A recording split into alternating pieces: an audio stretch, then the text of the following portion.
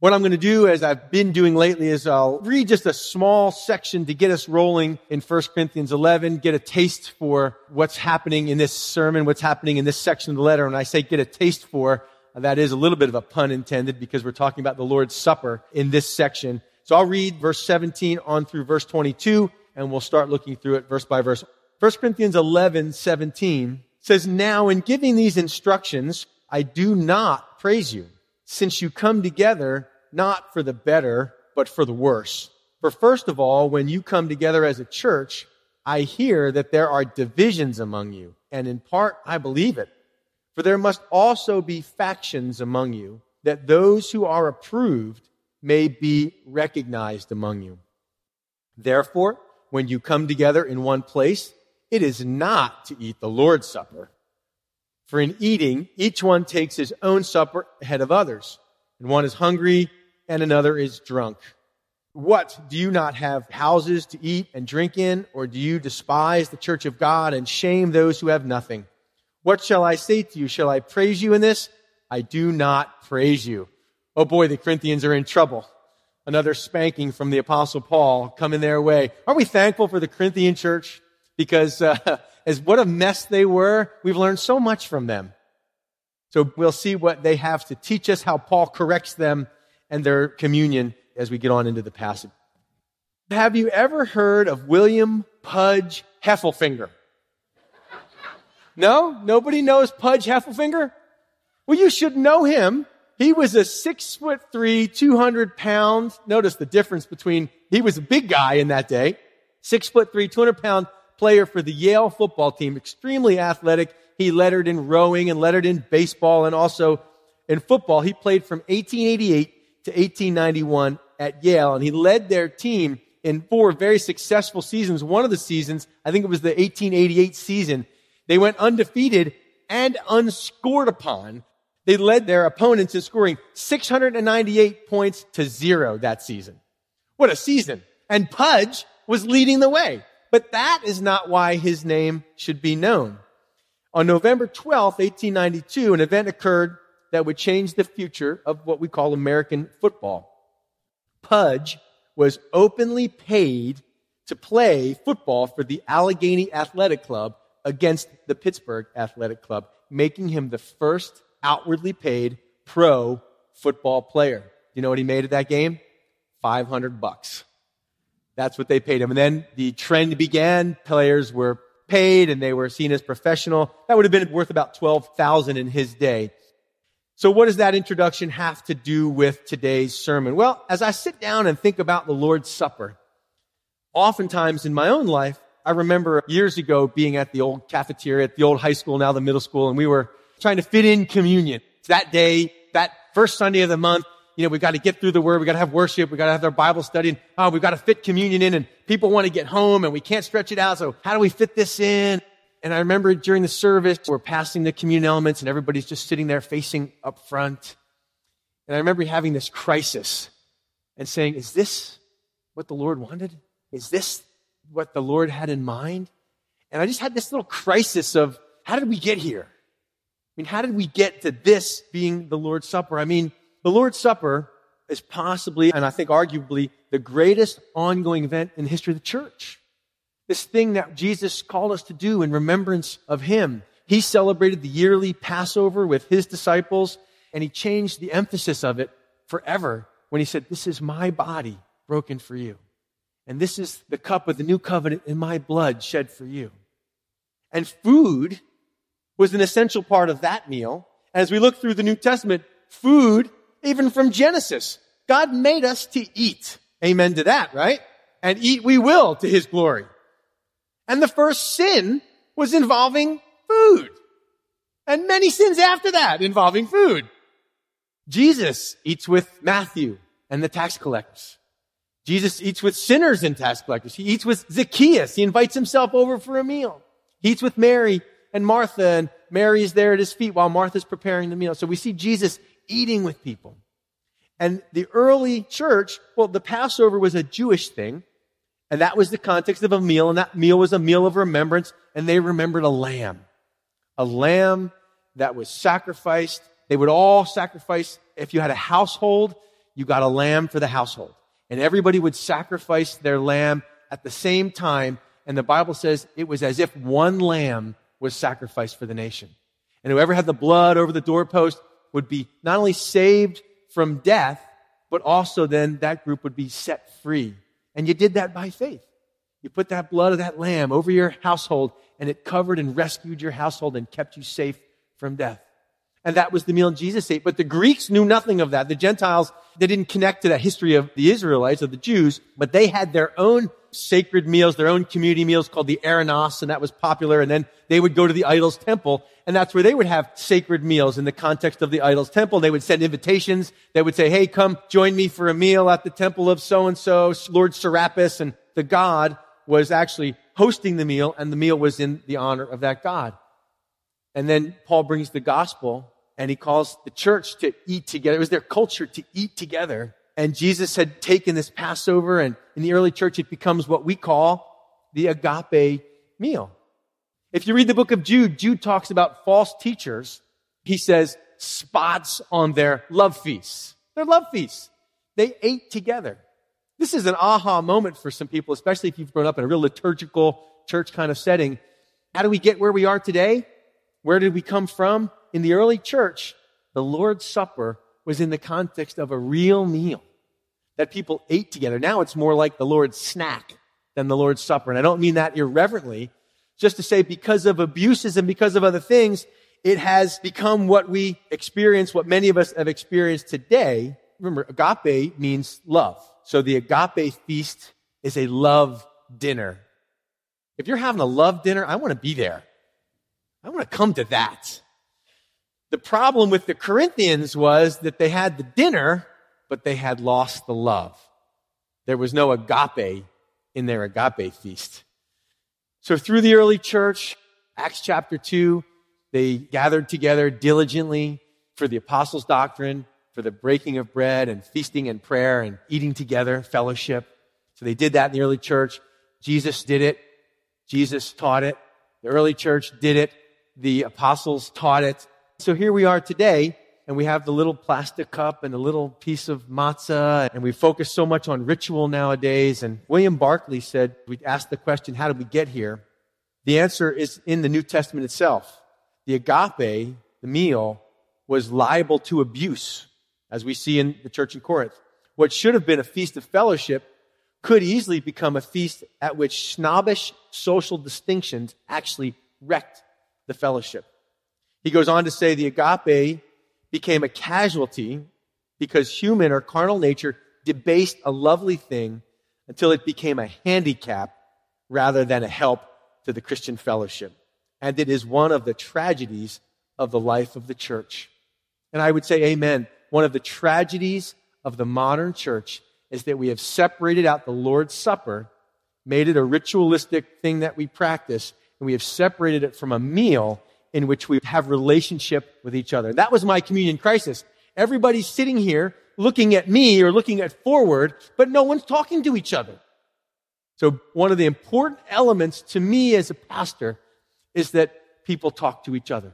And so we make sure to spend time eating together, and then we have people pray together, because any way you slice it, gang, we're stuck with each other. We are the family of God, like it or not, for better or for worse. I mean, we are God's children, and He wants us to enjoy relationship with Him, and He wants us to enjoy relationship with each other. Mom and Dad, you know how that feels. When your kids don't get along, when they can't hang out together, that hurts your heart, doesn't it? Imagine how God feels when His children won't get along and won't hang out together. But imagine how pleased He is when He looks on us and He sees His children enjoying a meal together. So in 1 Corinthians 11, as Paul writes to correct some of the major abuses and problems in their Lord's Supper, he doesn't correct anything to do with their ritual. He doesn't correct anything to do with the form of their communion or the method of their communion. He corrects the attitudes of their heart in their relationships with each other. And I still think in this day, oftentimes the communion we think about in terms of my relationship with Jesus, but we de-emphasize the importance of my relationship with you and your relationship with each other. And that's why Paul has to write these corrective words. So, verse 17, he says, now, in giving these instructions, I do not praise you, since you come together not for the better, but for the worse. Beginning of chapter 11, he started out by saying, hey, I praise you guys because you keep the traditions just as I brought them to you. But now he says, well, but there's this Lord's Supper. I can't praise you about this. I mean, you're coming together, but I can't praise you about it. Notice he says, you come together not for the better, but for the worse. You ever been to a church like that? If this is how it's going to look, you're better off not getting together. I mean, tension and conflict and factions and division. So it was good they were getting together, but there were some bad things happening when they came together. And we might think anytime God's people get together, it's a good thing. And look, the Bible says, don't forsake the assembling of ourselves together. But there's a way to do it that we leave, having been at church, we leave worse off than when we came. Again, I think you've probably experienced that in your life at some point, maybe at a church you were part of. So the question for the Corinthians is, well, what's so bad? What's making it worse for them to come together? And Paul gives them the answer. Well, first of all, he says, verse 18, when you come together, and notice that, this is repeated, come together, come together. It is when they came together as the church. So we're not speaking about what they do in their private lives, in their private homes, their daily, weekly lives. Once a week, on the Lord's Day, they would gather together from all corners of Corinth, just like we come together from all corners of Charlottesville, Fluvanna, and here we are together to celebrate and remember the Lord and learn and just be the family of God. So when you come together as a church, I hear that there are divisions among you, and in part I believe it. Divisions, schisms, splits, tears. They were supposed to be coming together as one. So they came together, but they didn't come together. Does that make sense? They came together, but they were apart. It'd be like eating at a restaurant versus eating a meal at the church. You go to a restaurant, everybody's eating together, but they're not together. This group over here doesn't talk to that table over there, and that table over there doesn't know that table over there. And so they're all eating in one place. They share a place at a restaurant, but you don't share unity. And a church can become like that, Paul says. Corinthian church had become like that. They were sharing a place, but they weren't sharing unity. So that was problem number one. There were factions and parties and cliques and divisions. There were the haves and the have-nots. What you'll find out as we go through, that it seems like the particular situation is you had the wealthy who didn't work. They had money. They didn't have to work. Working was for low-class people. They would come to church for the worship service. And in that day, the church would have communion every Sunday, and it would be in the context of a meal. So they'd eat a meal together. They'd break bread at the beginning of the meal, and then they'd eat, and then they'd share the cup at the end of the meal. I know it's a little different than what we do. And then they would enjoy a time of teaching and prophecy. They would share the word of God together and have some music and sing songs together. And that was what the standard service looked like. And lots of people participated. Everybody participated. It wasn't like this, the pastor did everything. So we try to embrace that at our own communion services on Sunday night. We'll embrace that. Other people have a chance to share. And so that's what it was supposed to look like, this oneness, this unity. But instead, the rich would come and they'd bring all the good food. You know how that is when you go to an agape meal or you go to a potluck.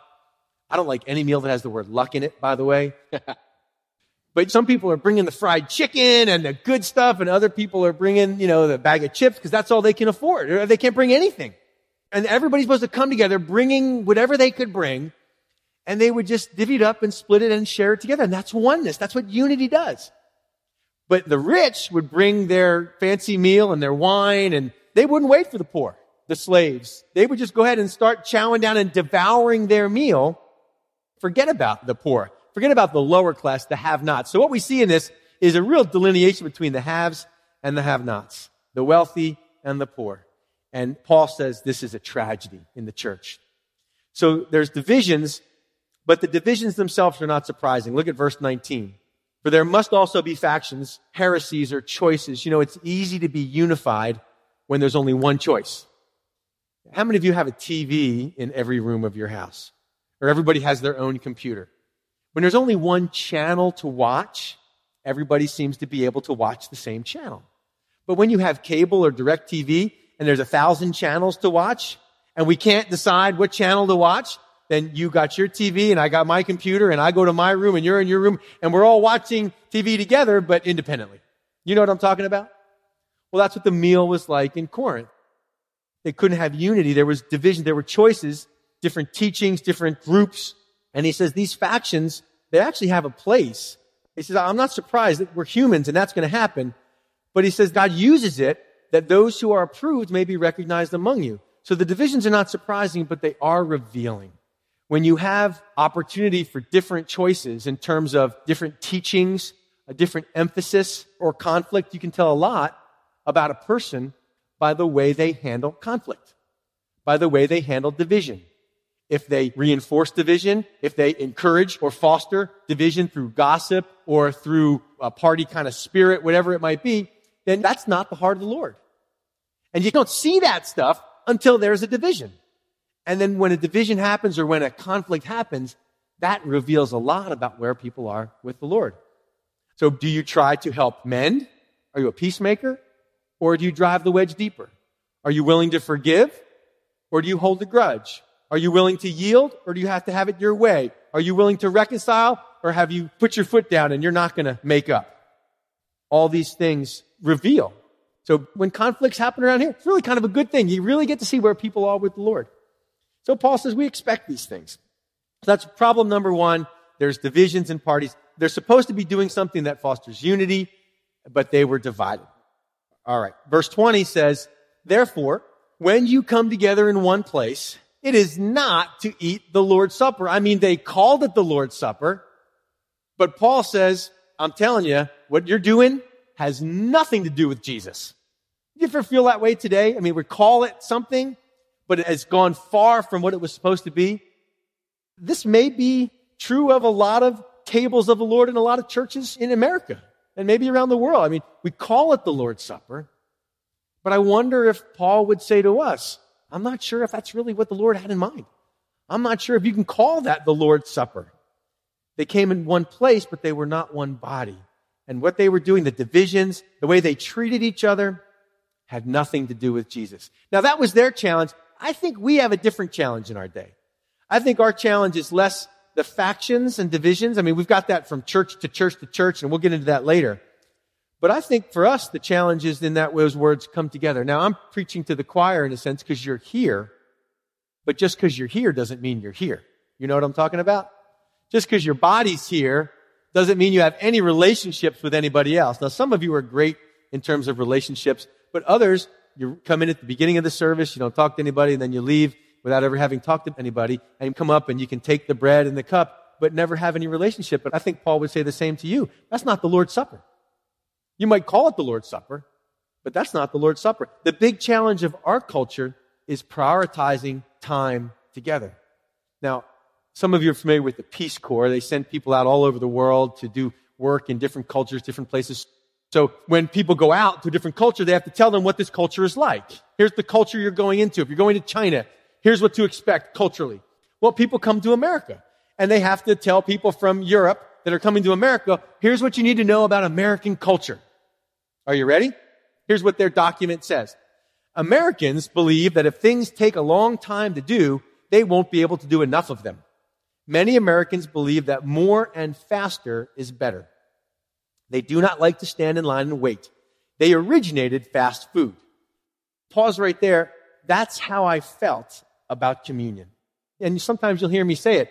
I'm done with fast food communion. Just come up front, take the cracker, take the glass of juice, and go on our way. That's not the Lord's Supper. And that was my crisis, that we can't turn the Lord's Supper into fast food without relationship. So Americans started fast food. He said Americans believe that getting things done and doing them quickly, like communion, is more important than other things. What other things? Well, many other cultures believe that slower is better and that building and maintaining relationships takes priority over getting things done at the expense of relationships. So what that is saying is when it comes to America, our highest priority is accomplishments and being more productive. And we're willing to sacrifice relationships for productivity. But the gospel says that we're a family. And it's to our detriment that we de-emphasize relationship and overemphasize productivity. Look, Helga and I have this conversation. There's days when you've got Saturday to get things done. I mean, it's much easier to divide and conquer. I'll go to Walmart, you clean the kitchen, and then we'll get it all done. But every so often I stop and say, you know what? That's great. We'll get stuff done. But sometimes it's nice to go to Walmart together. Because what we're doing then is we may not get the kitchen clean, but we're spending time together. And I think that should be a priority in relationships, don't you? We know that Jesus does. Now, the challenge in our culture is how many of you have met somebody that said, oh, are you a Christian? Yeah, I'm a Christian. Oh, really? Where do you go to church? Oh, I don't go to church. Really? Well, what do you do? Well, I stay home and I watch TV church. Do you really now? See, that's the independent spirit of the American. Somehow that's what being a Christian is about. I stay home and I watch a sermon and I don't have time for people. I mean, you cannot say that you love Jesus, but I don't like people. I mean, imagine if Jesus said that. Well, God, I really love you, but I really don't have time for your people. What if Jesus said that? How would that be? He would never say it. I mean, it's ridiculous. So Joel Osteen, Charles Stanley, if you're in the hospital or you have a need, they're not coming here. They don't know you. They don't care about you. So watching church at home, I'm not saying that's bad, but if that's all you do, it's falling way short of what the Lord has for you. Falling way short of you being able to live the Christian life God's intending you to live. So for them, what was the problem? Why is this not the Lord's Supper? Verse 21, each one takes his own supper. Notice the emphasis on the word his own supper ahead of others. And one is hungry and another is drunk. So there's two problems revealed here. One is an individualistic attitude and the other is an indulgent attitude. And those are the two things that are highlighted here. Look what he says. Each one takes his own supper. And that's the word supper is the Greek word for the evening meal. So you had your breakfast and you had your lunch, but then the evening meal, the deipnon in Greek, is when the family would come together and linger at the table. We have lost that concept. Again, it's just our culture. And the gospel challenges our culture. So it challenges us to say, hey, maybe we need to linger together some. And I know I got things to do. I got places to go. I know. And you'll do that to your own detriment. Now we come together for a meal, and it's not necessarily socioeconomic stuff that divides us. It's social media stuff that divides us. How many of you found yourself falling into that trap where we're maybe at the table together, but he's on his phone and she's on her phone, and we're together, but we're not together because everybody's on their phones? The greatest oxymoron is the word social media. It is the most antisocial creation ever. It is not social, it's antisocial. So in Corinth, the rich are coming together. They're bringing all the good food. The word for eating supper ahead of others is that they're devouring their food. They're indulging and not caring about the poor who have nothing. And then they're indulging in the wine that was for communion, and they're getting drunk. But the very thing that should be unifying them was actually dividing them based on class distinction, the haves and the have-nots. There was no sharing going on in the church. And there was a delineation of you people eat over there, where us, the wealthy aristocrats, will eat over here, and the poor will eat over there. Look, one of the things I love about the body of Christ is I get to have lunch or dinner with people I would not have hung out with in any other context. God puts all kinds of people together in this thing called the body of Christ, and he clothes us all with Christ. In that culture, clothes meant status. And when God says through Paul in Galatians, there's neither Jew nor Greek nor slave nor free, but we're all clothed with Christ, what that means is all the distinctions of our nationality, our culture, all that stuff is gone because we all have put on Christ. We all come equally to the table of God as full-fledged children, equally. I love that. I love going to the soup kitchen in Charlottesville because we sit and we eat with the group of people that have gathered there, and you look around, you can't tell who's who. You can't tell who's homeless, who's not homeless. Everybody's just eating together. And it's a beautiful thing. It's a beautiful thing.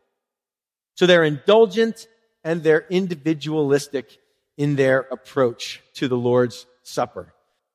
So what he says to them is, look at verse 22. You can kind of hear his frustration. He says, what? I mean, what is going on with you guys? Do you not have houses to eat and drink in? Or do you despise the church of God and shame those who have nothing. See, again, the haves and the have-nots. What do I say about this? Am I supposed to praise you guys for this? How can I praise you? Shall I praise you? No, I can't praise you. He says to them, look, if you've got houses to eat and drink, have your dinner or have your lunch or whatever it is you need. But then when you come together in the word agape meal, listen carefully, the emphasis is on agape, not meal. There are some meals we eat just to shove it down and move on with life. Busy, we got somewhere to be, got somewhere to get. It's a common meal, but we're on the run. But there are some meals that are about relationship. It's not about the food. It's not about what's being served. It's about, I get to sit and eat with you. A number of years ago, we had a chance to go to Europe together. We spent 3 weeks as a family. We had a German exchange student. Her parents invited us to come and stay with them, so we went. And the best part of that trip was not seeing the sights in Europe, but it was just eating 63 meals together in 3 weeks. Breakfast, lunch, dinner, every day. And that changes relationships. Do you know what I'm saying? So I think one of the great detriments to us culturally and to the church, just as William Barclay said, the loss of the church eating meals together.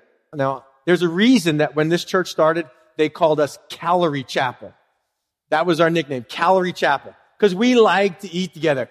And when we were a small church just starting out, down in Common Ground, down by the gas station, that was our church office and the place we met for Bible study. And we'd have people overflowing out the doors. We'd have communion on Wednesday night with potluck meal. And it was just such a great time, such a blessed time. And then we moved to the building and communion grew and agape meal grew.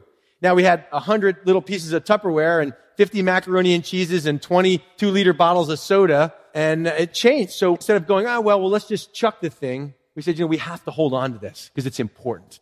And so that's why we still try to be creative and have a meal we can share together, because at the end of the day, it's about relationship. The Christian life is about having relationship with each other, but our culture forces us to try to think of it independently, and you can't do that. He says, if it's about being full, eat at home. The funny thing about potluck is one person brings all this beautiful fried chicken, and then another person brings the bag of chips and the soda, and then the first people through the line, they think it's Golden Corral. It's piled up. Got fried chicken stacked on top of mashed potatoes, stacked on top of macaroni and cheese, and there's deviled eggs. You got to use the mashed potatoes to lodge the deviled eggs in so they don't fall off. You stick them in there, and then they don't fall off your plate because it's so big, it's like a mountain. And the first people go through, and they chow down, and then the last people through the line, they get some crumbs of some kind of potato salad and maybe half a deviled egg that's left or something. I don't know, mac and cheese. But the first people, you've been to a potluck like that, haven't you? The idea is that you're not there to fill yourself up and indulge. You're there for the relationship. So he corrects their behavior. And how does he do it? He takes them back to the beginning, just like thinking about Pudge Heffelfinger and where football began. For the Corinthians and for me and for you, he has to take us back to what was the beginning of this thing we call the Lord's Supper. He says, I received from the Lord that which I also delivered to you, that the Lord Jesus, on the same night in which he was betrayed, he took bread and he snarfed it down. Oh, no, it doesn't say that. He said, listen, guys, this is my last supper. I need to make the best of it. Is that what it says? Now, when we talk about the Lord's Supper and this is my body broken for you, I could preach sermons for hours about the Lord's Supper. But I want you to know that the context and the purpose of this is not to outline the doctrine of the Lord's Supper. And so I'm going to present it in the context that it's in. The emphasis for Paul is not on what the words mean. We have transubstantiation and consubstantiation. The Catholics believe that the elements actually become the literal body and blood of Christ because Jesus said, this is my body. Well, Jesus also said, I am the door. And so I don't know that I agree with that because Jesus isn't a door, but we can have that argument another time. Then the Lutherans have consubstantiation, that they believe that Jesus is present with the elements. And then we tend to take what we call a memorialist approach. We believe it's about remembering and honoring him in the way we do it. So we could talk about all that stuff. But the point of this, what Paul is saying to them, is look at the selfless, loving sacrifice in the heart of Jesus during that meal.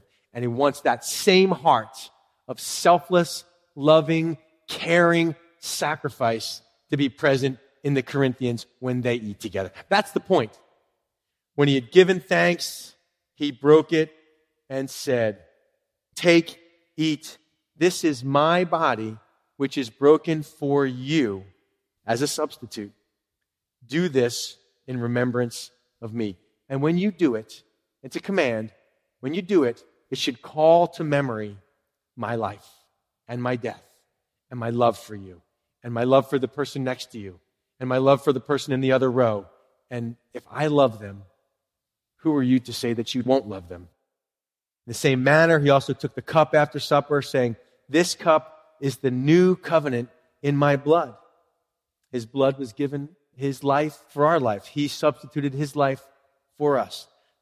"This do as often as you drink it in remembrance of me." So there's a very giving nature to the Last Supper. Did you see that? It's all about Jesus not taking from the disciples. They didn't gather around the table and Jesus said, "Okay, guys, what'd you bring?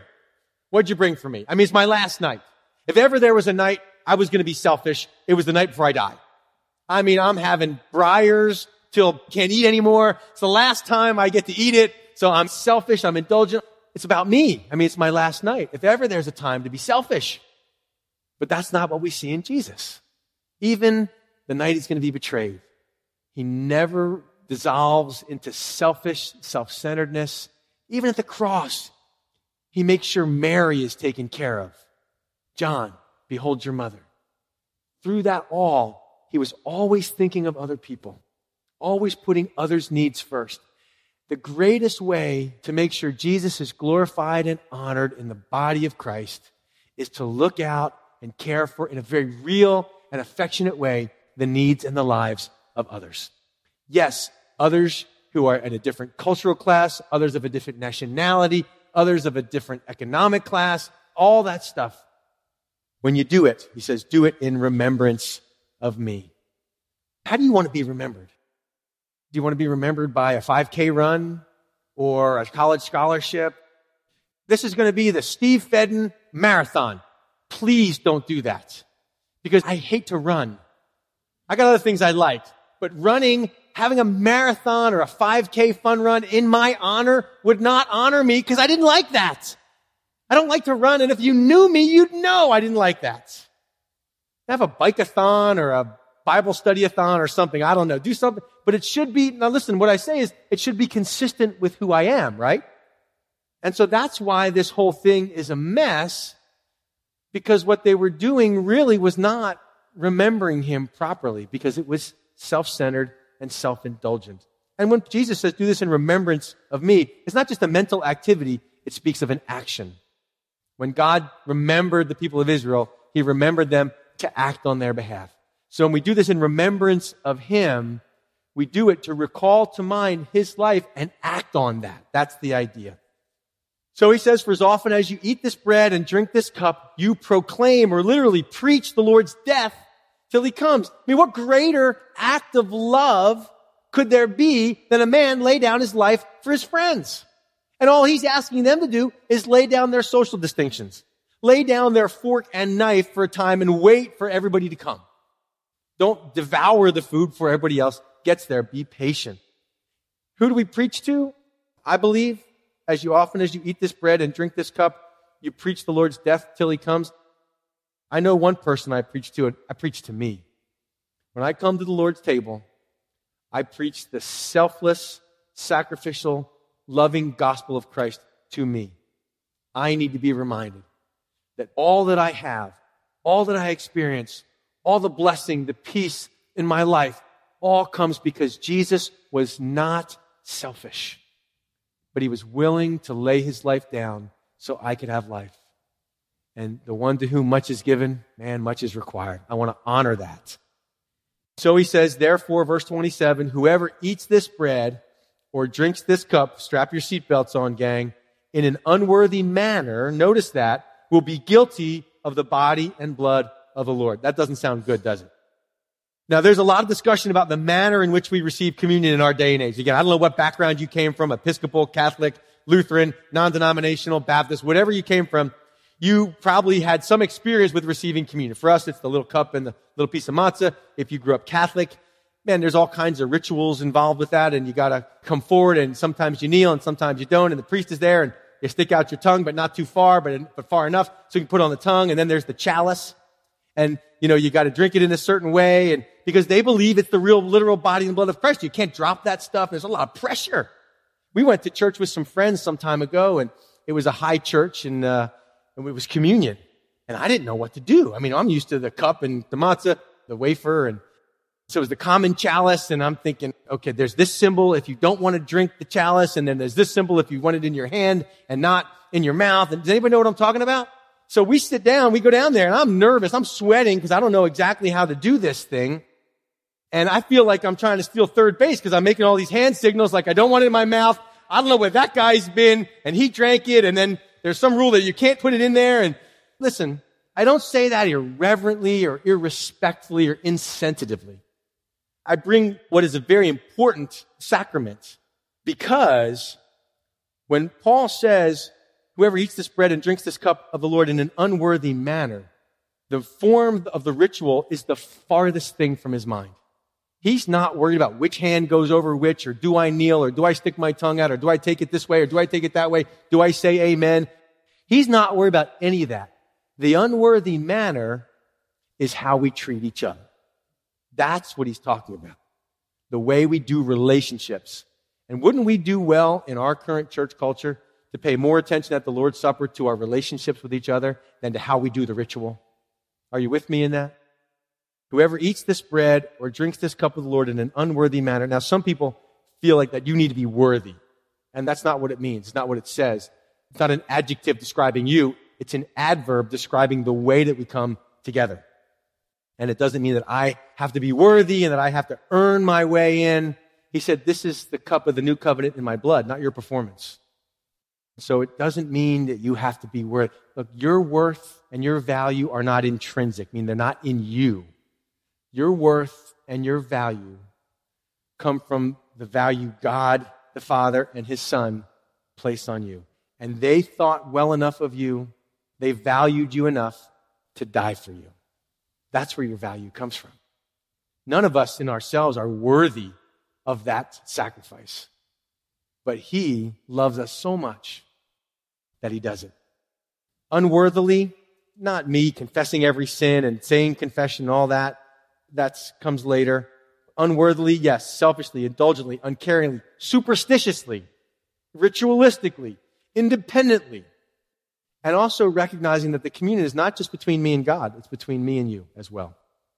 So he says, verse 28, let a man examine, or literally keep examining himself, or keep testing himself, and so, or in that way, let him eat of the bread and drink of the cup. So the way to come to the Lord's table, the way to come together for the meal is by examining yourself. Again, he says, examine yourself, not to find out, oh yes, I'm a sinner. Oh, I've done 17 things wrong today. I can't take communion. It's not to keep you away from the table. It's to actually, what he says there is this is the way to come to the table. He invites you to come to the table. He wants you to come to His table, to dine with Him. Book of Revelation says that. And the way we come is going, how are my relationships? Is there anyone unforgiven? Is there any bitterness? Is there any grudge that I'm holding against someone else in the body of Christ?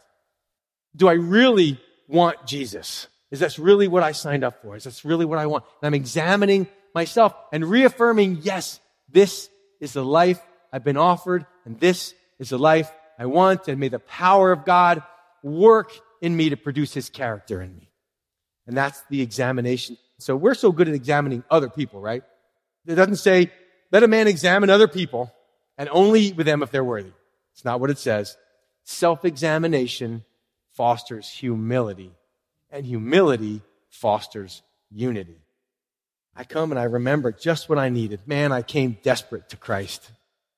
Gordon Fee, commentator, says, one wonders whether our making the text deal with self-examination has not served to deflect the greater concern of the text, which is that we give more attention at the Lord's Supper to our relationships with one another in the body of Christ.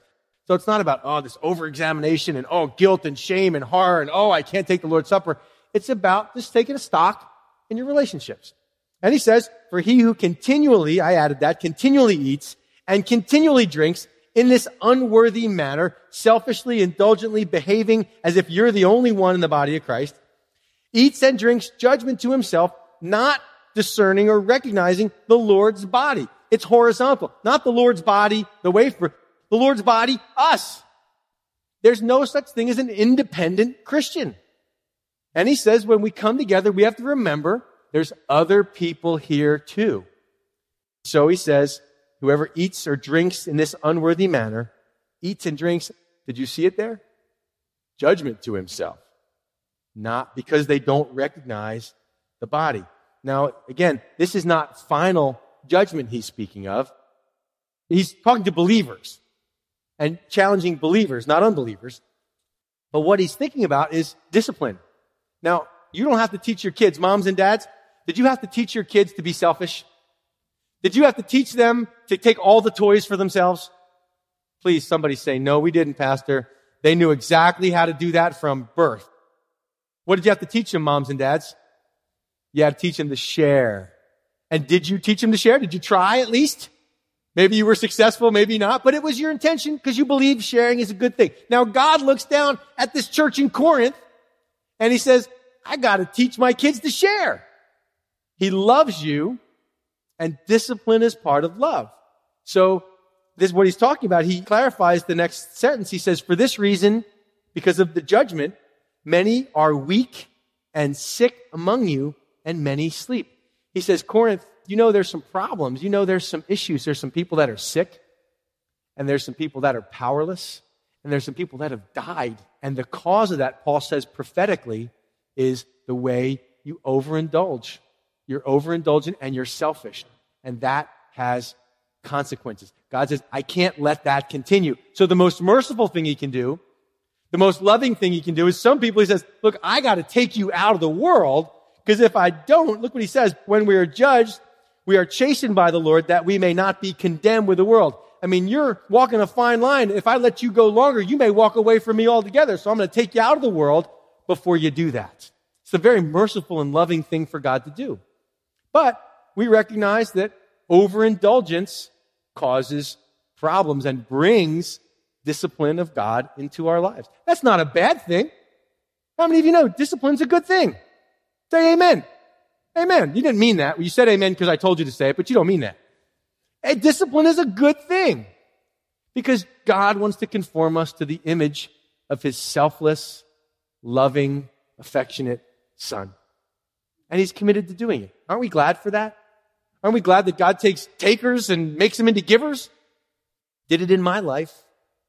Therefore, my brethren, when you come together to eat, now he wraps it up. He ends on a high note. Aren't we glad for that? Brethren, when you come together to eat, wait for one another. And literally it means welcome or receive one another. But if anyone is hungry, let him eat at home, lest you come together for judgment. Eat at home so you don't come starving, so you don't come devouring. Come and enjoy the meal for what it is. It's about the relationship with God through Jesus Christ and about your relationship with each other in the body of Christ. So it's not about being full. It's about relationship. And he says, and the rest, whatever that is, I will set in order when I come. So he wraps it up there. Some things to chew on, gang? Again, pun intended. Gave you some things to chew on. You know, the great challenge of our culture is that we are so independent. And God calls us to interdependence. Independent lives, but we come together as a community. And for this to go well, for any community to go well, it has to be fostered by love. I pray God would continue to do that among us, don't you?